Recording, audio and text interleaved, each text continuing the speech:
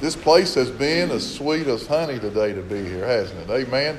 Choir, thank you. I could listen to that all day long. That's just so soothing to the spirit. If you're anxious and distraught about something, listen to that just for a little while. It'll bring peace to your heart, I promise you. I used to love, a few years ago, there was some old DirecTV commercials I thought was some really classic stuff. Y'all know DirecTV, don't you? They're always competing with cable and talking about cable customers simply just settling. So I want to present the notion to you that maybe we Christians, we settle for too little, too many times. So it has an image of an old frontier cabin and the dad sitting there. He's one of those Chevy Chase kind of guys, you know. He's always looking at the positive. And so he's sitting there in front of a frontier cabin and he said, we start naming our blessings. So do we not provide the succulent jackrabbit pie and the delicious gray water soup and my favorite? Then he holds up a little quart jar and a single lick off the family lolly once a year or every harvest moon, a lollipop that they all get to lick on at one time. And those commercials really have a powerful message, I believe, for Christians. We don't have to settle for the way that the world does things. We've been given great authority and great power over the sin and evil in our lives. We don't have to settle for the crumbs of this world because of the risen Christ. Our faith in God should never lead us to just settle. Paul refers to verse 6 of our text in this Genesis text in at least 3 different places in Romans and Galatians. And I believe verse 6 is the very catalyst of Ephesians 2:8 that says, for it is by grace you've been saved through faith. It is not of works, lest any man should boast. It is a gift of God. It's the faith that we've been given to look into the abyss of tomorrow, into the darkness of tomorrow, because you don't know what's going to happen tomorrow, but we have the hope of God to walk daily through this world into the hope of tomorrow, into the hope of His presence. We don't know what tomorrow holds. We just know who holds it. Now we get to chapter 15 of Genesis and we see that Abram has made a great start. He has done some great things. He's had some good times. And now he's an older man now, and he's faced with a major decision. Do I simply want to settle for cable TV, or am I going to go with Dish? He must either go forward or settle back. Forever, maybe. This is how life really is. We're called out of our lives and we sing our song, I'll go where you want me to go, Lord. Send me where you want me to go. And we sing it with gusto and power. Our faith allows us to hear the call of God in our lives, and we set out to follow. We set out to experience victory along the way.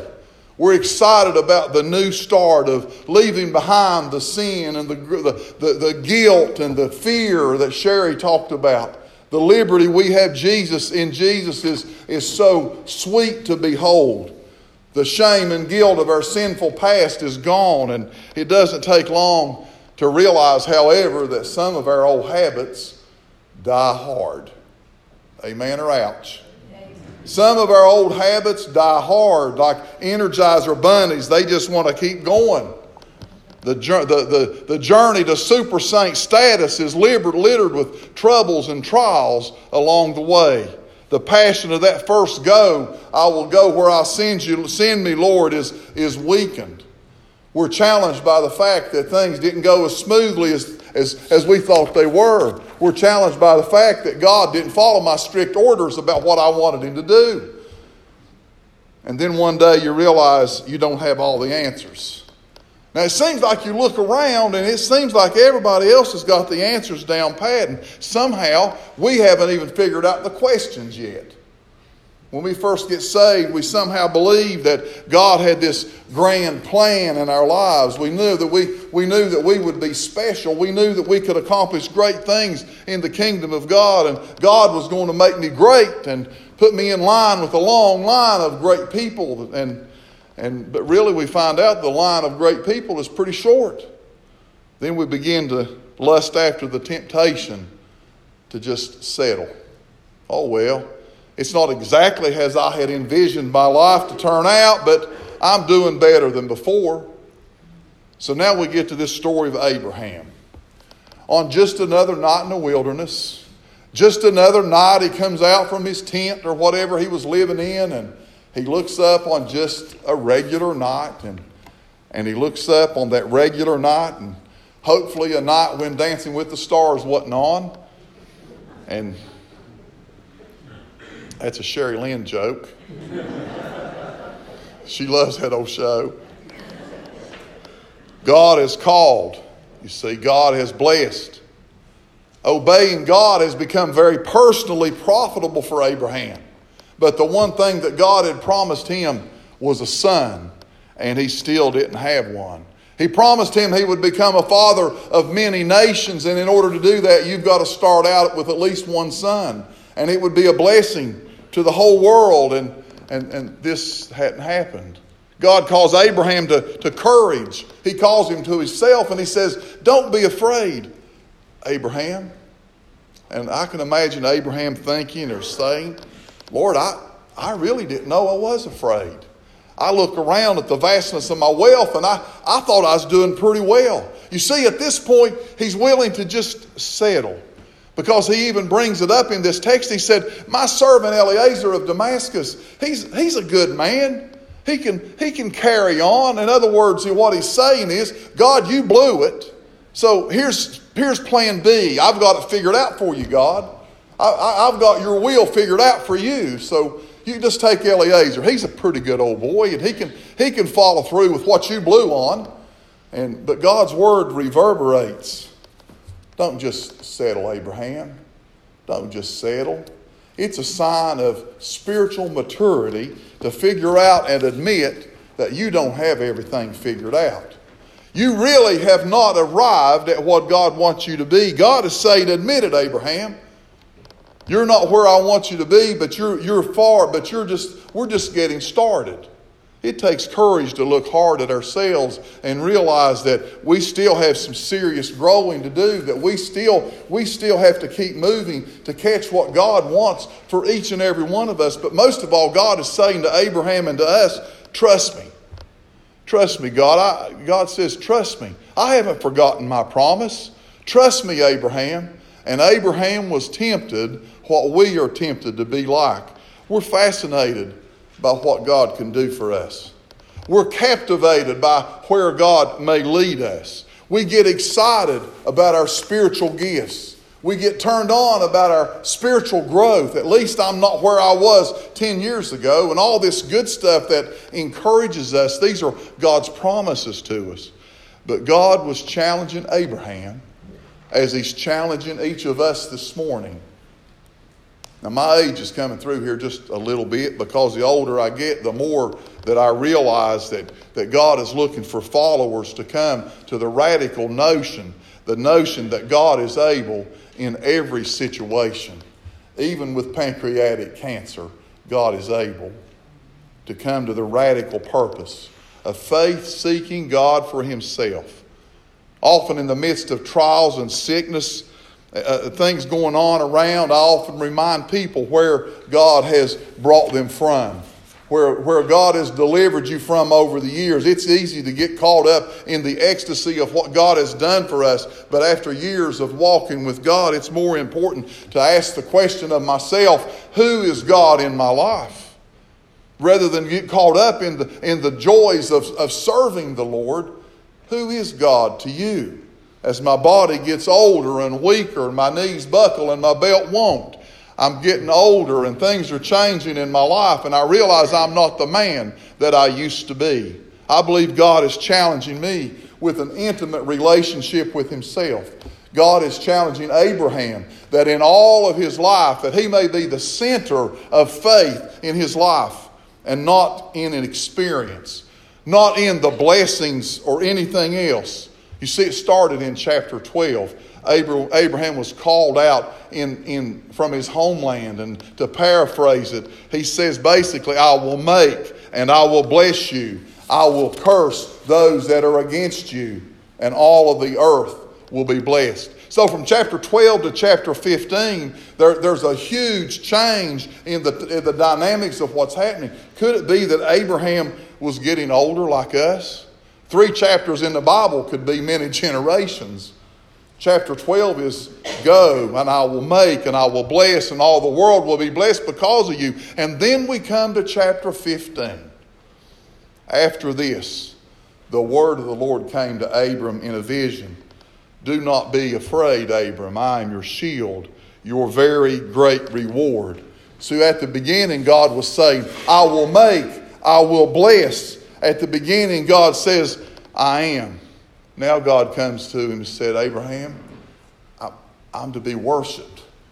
I want a relationship with you more than anything. He's saying to Abraham, and I think he's saying to each of us today, when it comes to faith, never settle for anything less than a personal, intimate walk with God. I am great, the great I am, he says. I'm come and follow me. Now, like most of us, when we stepped out on faith, in faith believing that God could straighten out parts of our lives, we were willing to go where God called us. God has delivered us. God has made us whole. We could give many testimonies of God's faithfulness through difficulties in our lives. Amen. We could give many testimonies. And likewise, Abraham, he had a great beginning. He had walked out into the unknown of God. But God is saying to Abraham, don't let your faith settle for a good beginning. Thank God for those moving experiences, those epiphanies that come along when Jesus is so real that we could literally touch him. Thank God for the mountaintop experiences. Thank God for being saved, but that's the beginning and not the end. Don't let your faith settle for even success. Abraham had been successful, was exceedingly wealthy. And I believe God is saying to us, don't settle for God's good gifts along the way. Don't settle for the trinkets of the world. That's not the goal of our lives. Maybe living in America that's skewed because we're such a wealthy nation. Abraham's own suggestion to God had to do with his servant. And like I said a minute ago, he said, God, you understand what Abraham's saying? God, you blew it. Eliezer, he's a good man. He can take over. But God wouldn't hear of letting a servant take the place of his promise. We've all been blessed with servants in our lives, haven't we? Those servants called the gifts of the Spirit, those God-given talents and strengths of character, blessings of a good mind and body, the gifts of work, the joy of creativity to be able to build and to do, and the gift of physical ability. Those are wonderful servants, but all those are just servants, all to be used for the glory of God. It's easy for us to put one of those servants at the center of our lives. Instead of serving people, we begin to worship our own God-given ability. Servants should never become the primary focus of our faith. Faith must never settle for success. Faith must never settle for experience or achievement. You see, the turning point is God. When we reach the stage in our lives when we realize that success is not our goal, I don't care how you define it. The Apostle Paul writes in Philippians, I love this particular version of the Message. Eugene Peterson writes these words, and I think that's what he's saying to us this morning. He's saying to us, I'm not saying that I have all this together, this is Paul talking. You know Paul, the one we think had his act together? Paul is telling us, he said, I'm not saying I have this together, that I have it made, but I'm well on my way. I reach out for the Christ who has so wondrously reached out to me. Friends, don't get me wrong, he says. By no means do I count myself an expert in all of this, but I've got my eye on the goal, where God is beckoning us on toward Jesus. I'm off and running, and I'm not turning back. Paul continues. So let's keep focused on that goal. Those of us who want everything God has for us, if any of you have something else in mind, something less than total commitment, God will clear your blurred vision. You'll see it yet. Now we're on the right track. Let's stay on the right track. You see, Abraham came to a whole new level of faith that would not settle for anything less than God himself. And the Bible says in verse 6 that his faith was accounted unto him as righteousness. But the fact is, even though he said that, The fact is, Sarah was still barren. The fact is, he still didn't have a son. And God asked Abraham to step out under the starry sky. He said, your descendants will be as the stars in the heaven. It had to be a faithful love for God himself. Abraham said, God, I'll believe anything you say. I accept your word the way it is. So there was a deep commitment, a loyalty to God at any cost. And I think that's where we have to end up. A faith that doesn't just settle. It leads to a covenant. It leads to the power of knowing and loving and serving Jesus. From that day on, Abraham took on God himself as the object of his highest achievement. Abraham was righteous before God because he dared to take him at his word and not settle for the good things along the way. He left his home looking for land. He left the land of Ur going into an unknown land. And you know what he was wanting? He was wanting him a piece of ground. He might have even been wanting to raise peaches, Henry. I don't know. Because peaches come from that area, didn't they? That part of the world, that's a fact. He might have been wanting to be a big peach farmer for all I know. He was looking for dirt. He was looking for land. He was looking for a place to raise his family, looking for a physical place. But at the end of his journey, at the end of our journey, would we not be the most miserable of all people to think that what we end up with is dirt and possessions? How many of you are going to take that stuff with you? God wants to covenant with you as well today, with each one of us. We all start out on this walk of faith thinking about what God does. We want his peace. We want his joy. We want all those good things, and rightly so. And God wants those things for us. But God wants us to take him at his word and never settle for anything short of his best promise fulfilled in each one of us. God has a noble purpose for every person in this room, but nothing compares with knowing God and simply walking with him. Nothing on this earth compares.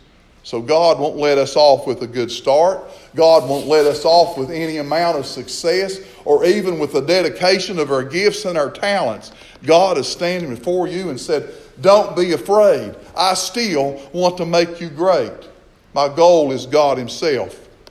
Not joy, not peace, not even blessings, but God himself.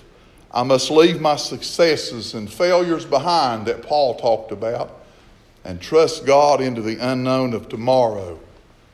As he leads, I intend to follow.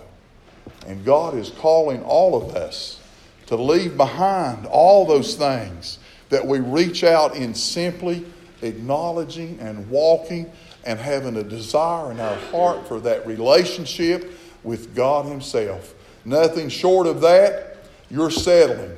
You're settling on one lick every harvest moon on the family lolly. In essence, we're settling. Church, don't settle. Keep striving. Keep looking toward the God of the universe. He wants to hold your hand and walk you through this world. In Jesus' name, amen. Let's bow our heads just for a moment as our musicians get ready to play here in a few moments. We're going to sing Where He Leads Me in just a few moments. But I want to ask you a question. With every head bowed, just ask you a simple question. Who is God to you?